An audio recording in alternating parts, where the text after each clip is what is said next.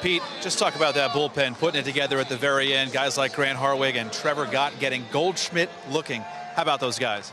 Oh, it was awesome. I mean, Q did a great job setting the tone early in the game, gave us an incredibly strong outing, and we did a great job on defense, and kept a really good team to not a lot of runs.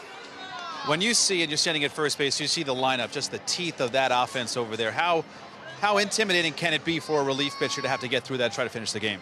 Well, they got to execute, and not just anybody who's throwing the ball at any given time. I mean, they have a very dangerous lineup, and our guys executed extremely well today. I mean, Q did unbelievable. Hardy did a great job. Gott did a great job, and everybody who threw the ball today did excellent. I mean, that's a great offense over there, and our pitching and defense did great today. I want to go back to that home run for a second. Wainwright has given you a lot of opportunities to find pitches to hit. How'd you pick that very one?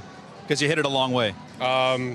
Ueno's, he's a crafty guy, and I think he was going to go back to the well there. He went, he was down and away paint, those two strikes that at bat, and I didn't think they were just cutters. And thankfully the one came back. It was a two-seam backdoor, and I was able to put a good swing on it. Thanks, Pete. Yeah, thank you. Why?